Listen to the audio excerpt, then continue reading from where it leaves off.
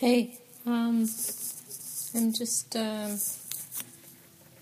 finishing a bit of painting and singing and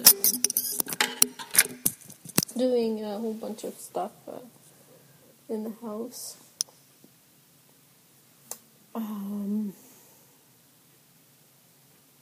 What are my thoughts these days? I don't have much thoughts. I'm actually sort of meditating and learning to fill my life with good stuff. So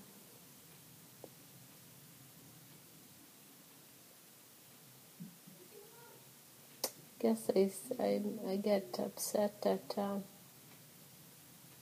lot of things I see and around me, and can see that I'm becoming more of a hermit each day.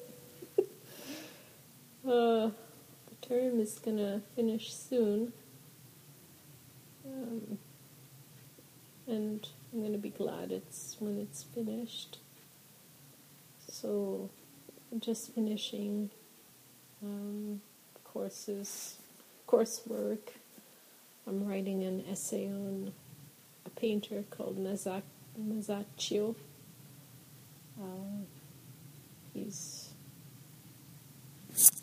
an Italian Renaissance painter who painted religious scenes.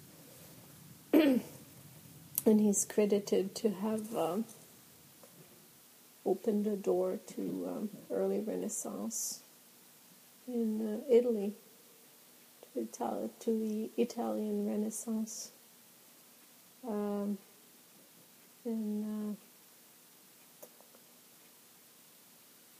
other people followed, Raffaello, Michelangelo. They were influenced by him, and he was influenced by Giotto. If I got my facts right. So I have a slide test on Monday, and my professor is not going to be there on Monday. He's going for tests and stuff, so I think I'm going to skip class because I have some work to do to finish up my lectures, not my lectures, but my in-class essays. So I'm going to be doing that, and I have to prepare a final exam. And then Friday we are having a great grand visit. That's going to be great. I think Ken is going to fit in this house. We're kind of a strange bunch, and he's a strange dude. Well, strange. It's all relative. People who have traveled and have other things to say in life, intellectuals, are always kind of a bit odd. We're certainly an odd family.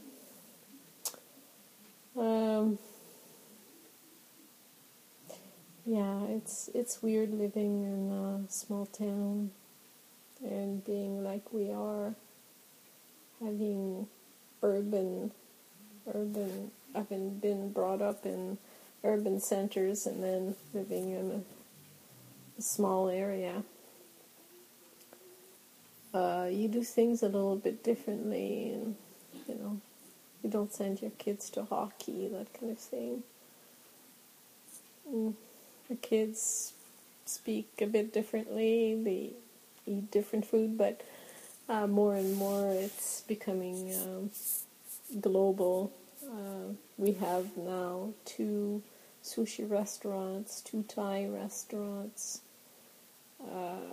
We even have an Indian food restaurant. We're talking about, John wants to go to Sudbury, and I used to go in order to bring the kids to different restaurants, and it's about 3.5 hours to 4 hours from here. and nobody wants to go anymore.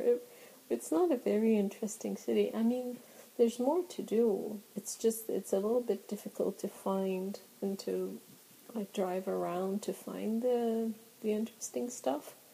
I like it because it's quite French there, and I go shopping there sometimes. And I used to go to be on my own. Once in a while I would just travel to Sudbury and spend the night there.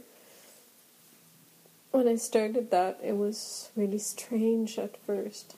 I'd never done something like that, and I felt odd but good at the same time to be by myself and enjoying. I even went out for supper by myself, and it was a bit strange, but also I remember everything about it. It was a good trip. I liked it. It kind of toughened me up to more traveling, and so now I travel to Montreal, Quebec City, Ottawa, and it's nothing. Yeah, so I'll go to Quebec City in February. There's great exhibit at the Musée des beaux-arts du Québec. It's the modernists, the William S. Paley's exhibit collection of the Moma. So the students at school, they're going to New York, and I'm going to Quebec City to see an exhibit that's borrowed from New York, so why not? My mom's much better these days. She told me that she was having some issues, some psychological issues, and I didn't want to hear more about it. I just said, leave it at that. Just don't even mention it anymore. And yeah, there were some times when things were a bit tough. I'll just stop here and continue on that subject. Yeah, so the William S. Paley exhibit is at the Musée des beaux-arts du Québec, and there are pieces from, I don't know how to pronounce this, I think it's Juan Gris, Gris. He's a cubist, same as Picasso. They have Picasso, Cézanne, Matisse, Degas, Toulouse-Lautrec, all these people that, Tom talks about, and I haven't seen any yet. I saw a lot of Raffaello's painting when there was a traveling exhibit to the Musée des beaux-arts de Montréal. I went to see that there. I saw the Mona Lisa in the Louvre, and I think I saw a Van Eyck at the Louvre as well, and a few Italian that I probably saw and thought, oh well, I've seen this somewhere, but it was such a mall experience. Like I felt like I was with my mother Christmas shopping, and she was stopping at every stall, and I was kind of in a daze, like that zombie feeling. That's what I felt like in the Louvre. I liked it. I liked being there, but I wanted to be on my own and just enjoying the quietness. So I found a seat in a very big gallery, and there were some sculptures there, and I just kind of hung out there. I liked it. I saw the winged Nike, and the Venus de Milo. What else? I've seen some Egyptian art. I saw the sculptures of Tanagra. They're like little Greek sculptures. Tiny ones, clay ones. They're elongated and very stylized. They're beautiful. What else? I saw Van Gogh, yeah, in Ottawa. That was pretty cool. And last summer, Dale Shihuli, I think his name is. So it's coming along. I'm seeing stuff. I'm trying to find the time to go to Chicago. Hopefully I can go this spring or this summer. It will depend on the money situation. Now that I've stopped teaching sessionally at the university, it's going to be a matter of finding funds.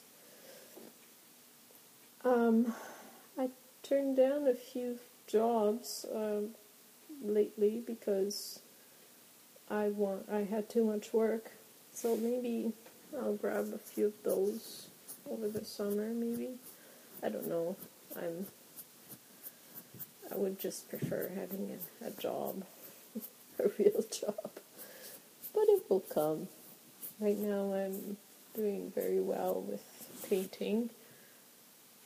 I really like these last paintings I've made. I had to do final project, and I started with smaller studies, and from that I tried making it into a big format, and with one of those it worked well. It's called Madeline's Little Mountain and Yellow Sky. That one is really, I really love it. I want to give it to this woman who does Thai massage for me. I go to her studio and she gives me those massages, and they're really, really good for me. And I wanted to give her a present, so I think I'll give her that one. I think it'll look good in her studio. I hope she likes it anyway. Anyway, we'll see. People's tastes are different, so I hope she likes it. And I'm making right now a big mountain that's too monolithic, and it's kind of lost. It's like big black mountains, so I have to sort of flesh it out a little bit and put some textures on it, and just bring out the mountain in my mountain. So that's what I'm doing. And I started talking a little bit about my mom. Yeah, she was having some really bad stuff happening with her medication, and it was just compounding our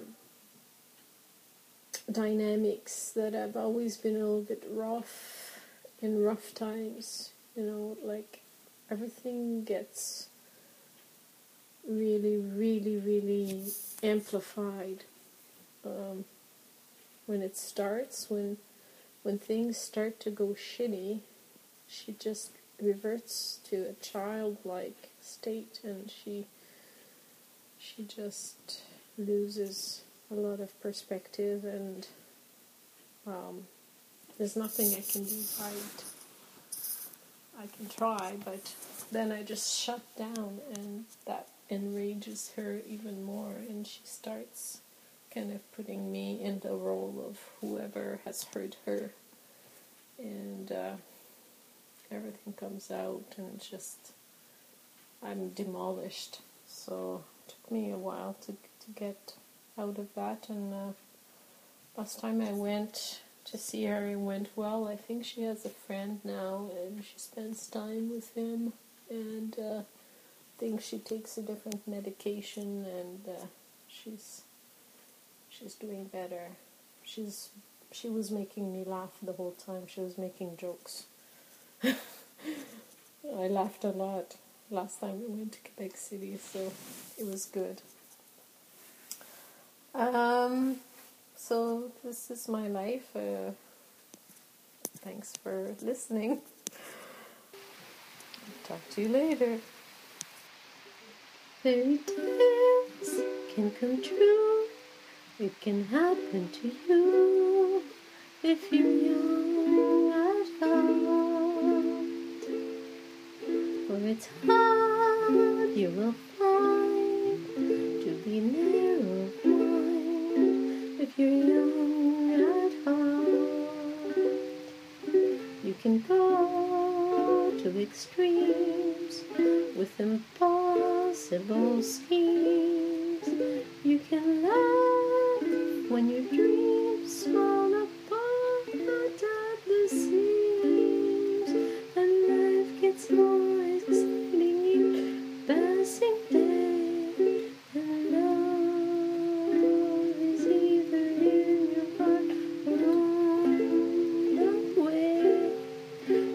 Don't you know that it's worth every treasure on earth to be young at heart? For as rich as you are, it's much better by far to be young at heart. And if you should survive to 105, look at all you'll derive out of being alive. And here is